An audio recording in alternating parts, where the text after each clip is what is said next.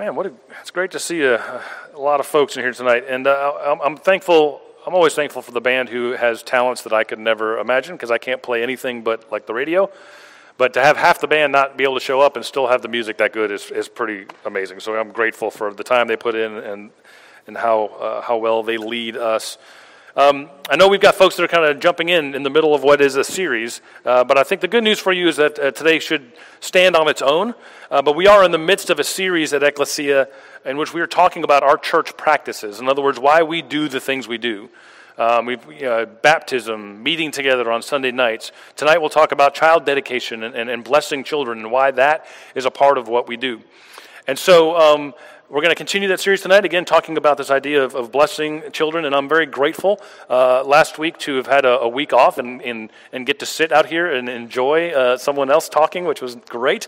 And so thank you to Colby for sharing about baptism. And it was, while we all sat down and kind of talked about this series a little bit, I was kind of blown away at how well last week really set up what we will talk about, honestly, not just this week, but moving forward throughout the practice series. And if you weren't able to be here last week, I hope you will tune in via Facebook or podcast or whatever to catch up on that talk. She did a great job talking to us about baptism, and baptism as this public claiming of the truth that you belong, you are beloved, and you are enough. And what a great refrain to keep in the front of our heads and hearts. And it really is the thing that there won't be anything we talk about in this practice series that is not rooted in some way in those truths, including tonight.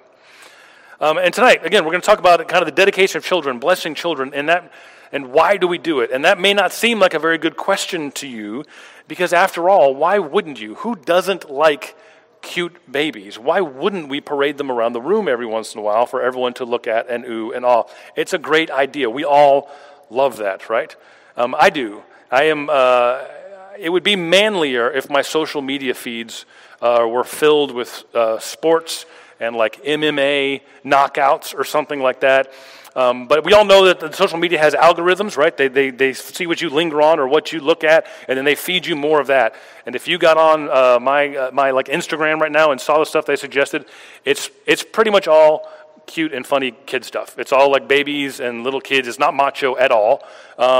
And I mean, it's impressive the way people can punch each other, but a kid eating a lemon is just video gold as far as I'm concerned, and I would like to watch that over and over again, and it makes me laugh. And so I, like most people, I feel like in our culture, at least know to pretend to have some kind of reverence for kids and how sweet they are and how pure they are and how great they are.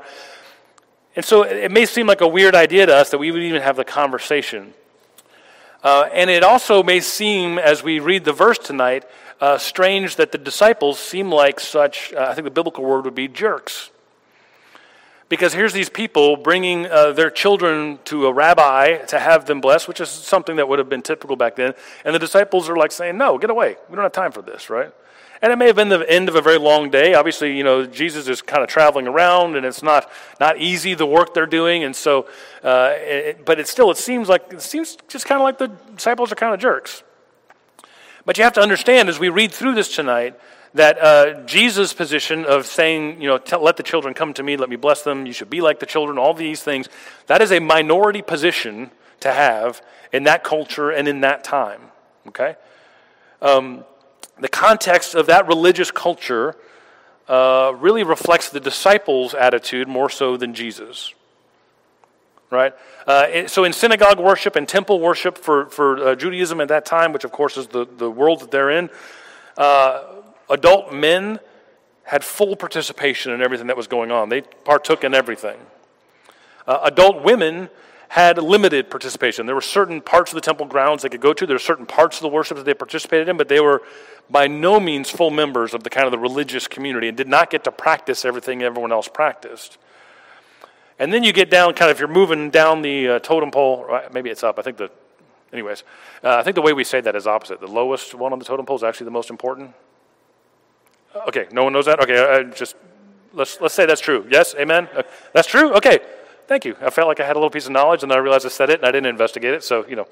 But far be that to keep me from saying something out loud, not knowing the actual truth about it. Anyways, and so, but like boys under 13, you know, who were not considered men yet, and young women and female children had no participation, right? They did not have a role in the religious life or in the religious practice of things back then. And so if you're traveling with a rabbi, you're traveling with someone important, to go and bless the kids, it may be a very nice thing, but it's kind of a waste of time, right? And so that's where the disciples are coming from on this. What Jesus says and what Jesus teaches here is very much out of step. In fact, it's the early Christian church that begins to invite every part of the family and all different kinds of family, and slave and free and male and female and all these kind of things, to participate together. That's a novel thing that happens in the early Christian church, and one of the things that gets them in trouble. But I want to think about tonight what it is that Jesus is really telling us here. Because he doesn't really unpack it much. But I think there's an important reason why you have two stories kind of mushed together here, and they say something. Let's go start reading through now. Matthew 19, let's look at 13 through 15. First, it says this: Then little children were being brought to him in order that he may lay hands on them and pray. The disciples spoke sternly to those who brought them. But Jesus said, Let the little children come to me, and do not stop them, for it is such as these that the kingdom of heaven belongs. And he laid hands on them, and he went on his way. So not only does Jesus say, it's okay, I can make time for them, Jesus prioritizes them.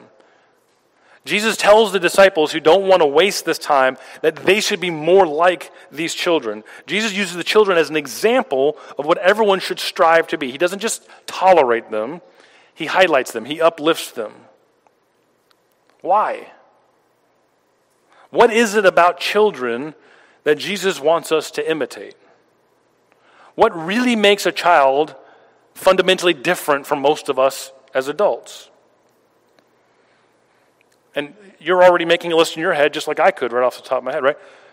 We all know that children are more honest than adults, like alarmingly, disturbingly honest. Every parent has got a treasure trove of great stories.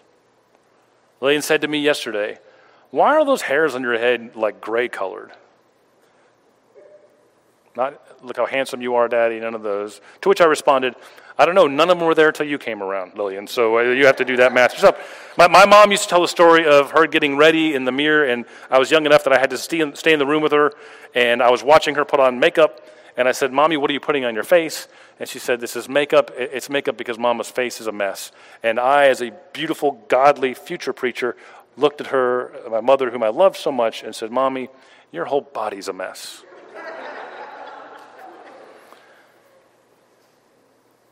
Kids are honest, right? They haven't learned how to gauge what they should or shouldn't say. They just say what they're really thinking and really feeling. Is that what Jesus is talking about? That they're just kind of more honest and we don't live honest lives? Or is it because children are so open and so accepting, right? I mean, we now know that things like bigotry and hatred and all this kind of stuff, this is all learned behavior. You put a bunch of little kids out there, and it doesn't matter what color their skin is, it doesn't matter what political party their parents voted for, none of that stuff matters, right? That's all learned. Is that the kind of thing, the way we've learned to divide ourselves as we get older and more advanced? Is that what Jesus is talking about? Is it honesty? Is it the way they're open and they're accepting? Is it the way kids still hold space for magic and mystery in a way that adults do not? I remember when I used to see a magic trick, it would blow my mind. There's nothing I wanted more than to know how to do that. I mean, it was magic. And now, and no offense if you do this for a living, I'm really sorry you came on the wrong night, but magicians annoy me now. Because I'm like, it's not real. So where is there a string? What is it? I've lost that, right? And I'll be honest, it was a lot more fun when I was a kid. The world's a lot more interesting when there was still room for mystery and magic, right? Is that it? I don't know. What is it? Jesus doesn't say exactly what it is about these kids that we should be imitating. It's kind of a vague thing to say, be more childlike. What does that mean? And in a sense, I think all of those are correct because I think children's honesty and openness and willingness to believe all comes from the same kind of root place. And maybe if we keep reading in Scripture, maybe the best way to understand what it is about children that was so worthy of imitation is to look at the next story. Because I think the next story is intended to act as like a foil to the children, to put them against each other so you can see the difference. And the next story is what we've always called in the church the rich young ruler. And it says this, starting in verse 16 of Matthew 19 here. Then someone came to him and said, "Teacher, what good deed must I do to have eternal life?" And he said to him, "Why do you ask me what is good? There's only one who is good. If you wish to enter into life, keep the commandments." He said to him, "Which ones?" Jesus said, "You shall not murder, you shall not commit adultery, you shall not steal, you shall not bear false witness, honor your father and mother. Also, you shall love your neighbor as yourself." The young man said to him, "I have kept all these," which has to be a lie, unless he's just a lot better person than I am. "I have kept all these. What do I still lack?" Jesus said to him, "If you wish to be perfect, go and sell your possessions and give the money to the poor, and you will have treasure in heaven. Then come follow me." When the young man heard this, he went away grieving, for he had many possessions. The man went away grieving. He got to ask God a question. He got to ask the God of the universe the question that all of us wish we could ask the God of the universe. What am I supposed to do? And when Jesus answers him, he goes away grieving. And this young man has everything we all hope to get one day. He has material success. He has religious piety. He has social standing and self-assurance enough to get up in front of everyone and ask this question boldly, right? This young man is who you pray your son will be one day when you're holding him as an infant. And functionally, Jesus tells him to get rid of everything that he's accumulated, to empty his hands, to free himself from that which he has acquired for security, self-assurance, self-determination. In other words, I would say, based on what comes before it, to become like a child again, disarmed.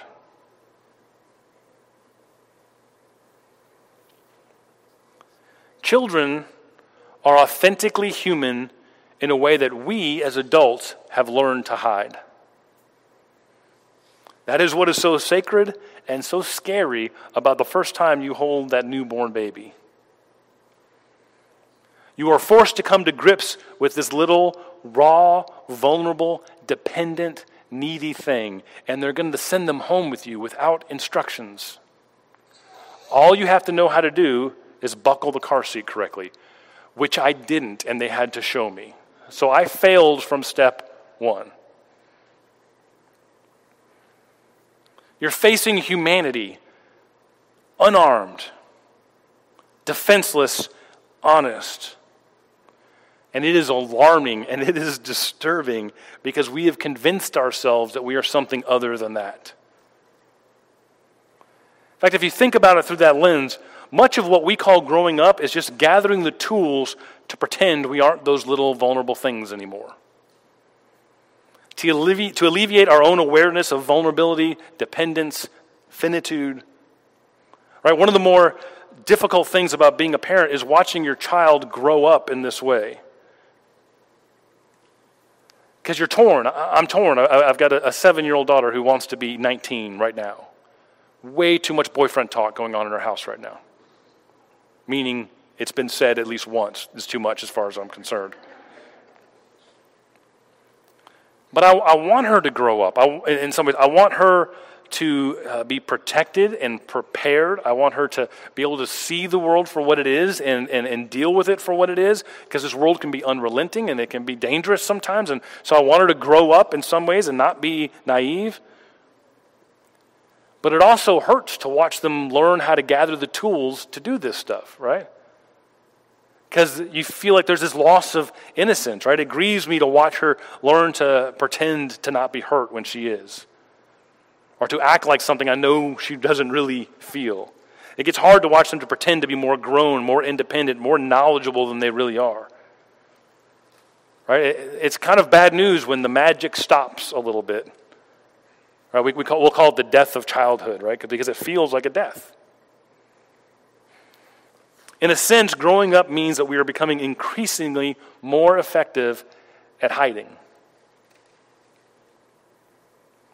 Hiding who we are, what we are, how dependent we really are. So much of our growing up is about learning new ways to impress people, to make people feel like we are more than we are, more independent than we are, more self-sufficient than we are, even when it's not true. And deep inside, you and I are still that little kid, and we know it. Now, you would rightfully look at me a little bit strangely if I was carrying, if I had a balloon on a string outside, and I accidentally let the string go, and the balloon floated away, and I wept openly about it, like my kids do every Live at 5 at least 3 times. Because I'm grown. I'm not a kid anymore. I'm not affected like that anymore. I'm stronger than that. We're not children. But then go ahead and tell us that we need to stay home for a few months or start wearing a mask in the grocery store, and you will start seeing some balloon tantrums real quick from adults, right? I threw a few of them myself. We will use bigger words. We'll have more well-formulated arguments. Sometimes not so much. But it's the same impulse.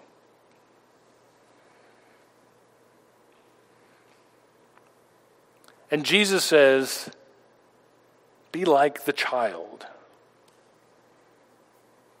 Because again, what's so beautiful and disarming about holding that newborn baby is you hold someone who has nothing to offer but themselves. As a good parent, I think my children are somewhat exceptional. They're both going to be professional athletes, win science awards, all the above. The world will never be the same because of those Dixon kids. And I know that because I'm a good father. But as it turns out, those babies that I held for the first time, they had no job, no way of paying for themselves, no talents, no good jokes, no anything. The hardest part about those first couple months is that you don't even get like acknowledgement back, right? They won't even lock eyes with you. They've got nothing to offer but themselves. Their messy, vulnerable, dependent selves. Which, as it turns out, is all Christ is interested in from us in the first place. All God wants from us is our vulnerable, messy, dependent selves. As it turns out, we can't receive the kingdom of God while we're carrying anything else. It's just too much to hold if our hands aren't empty. We come as children with nothing but ourselves, or we don't come at all. We approach God as vulnerable, needy, dependent little people, or we don't truly approach unconditional love.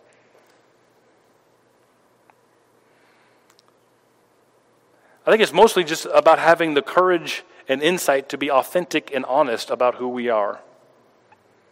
I don't think the rich young ruler would earn a place in the kingdom of God because he paid enough out and generously gave everything away. He would have just been able to finally own up to what was already true about him if he had given it all away. Because he would have been left without all the things that he used to fool himself into thinking he was something he wasn't. We come as children or we don't come at all. The truth is none of us are as grown up or as accomplished or as self-sufficient as we like to pretend we are. I've had a couple of deeply sacred experiences in the last 2 years. I've been able to witness life coming into this world, and I've been able to witness life leaving it. I'm not interested too much in unpacking a lot of that right now in front of everyone, but suffice to say, we leave as we come in. And I know we spend most of our lives trying to pretend that that's not true. But it is. And I don't know if it's genuine faith if we can't own that.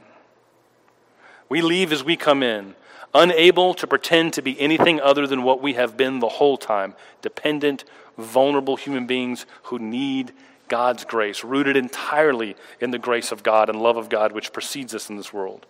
That is who we are. And all that we gather throughout our lives to help pretend otherwise, it all needs to be laid down at the kingdom's gates if we want to walk through. And I know that can be a disturbing thought. And I know we do everything we can to avoid the truth of that idea. If I just exercise a couple more times a week, if I can just get a six-pack back, then somehow that won't be true of me anymore, right? We've convinced ourselves that it's bad news. And I'm here to tell you it is not. It is not bad news. No more so than that newborn baby coming into this world. Because we cannot forget the good news, again, that we were reminded of last week. You belong. You are beloved. You are enough as you are, as a messy, vulnerable, dependent child. That's all you need with unconditional love. And that is news to celebrate. That is why we bless children. To remind ourselves once again that really we are all kids. We are all God's kids because we want to demonstrate God's unconditional love to those who have only themselves to offer. Because we want to remember who we really are and how good God really is. And in the same way we remember our own baptism when another goes below those waters, tonight we remember who we really are and how we are truly loved when we bless these children. We remember that we leave this world as we come to this world, as we always have been in this world, held in God's loving hands with nothing to offer but ourselves. And that's enough, and that's good news. Let's pray.